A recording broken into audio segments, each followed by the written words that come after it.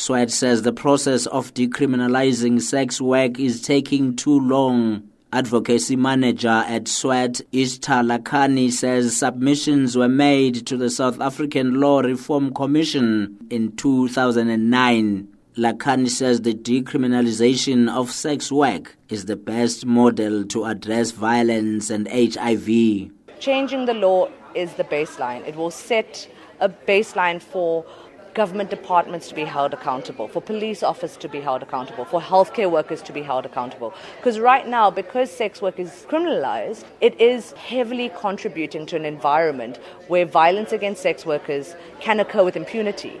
Because when you treat a population as criminal, violence against them is not taken seriously at all. The Women's Legal Center in Cape Town, meanwhile, says an initiative to train sex workers as paralegals is showing good results. Attorney Stacey Lee Manuk says the program, which was launched 4 years ago, is aimed at empowering sex workers to understand the law and the Constitution. They're very well versed in human rights and criminal procedure, and the impact of that is really great because they not only assist sex workers whom they go on outreach and whatever, but they're able to provide legal advice to their very immediate families and even help themselves from, violations that they've encountered. Some of the paralegals and sex workers spoke about their experiences. Most sex workers come forward and then give us their fines, and then most of their fines probably are being withdrawn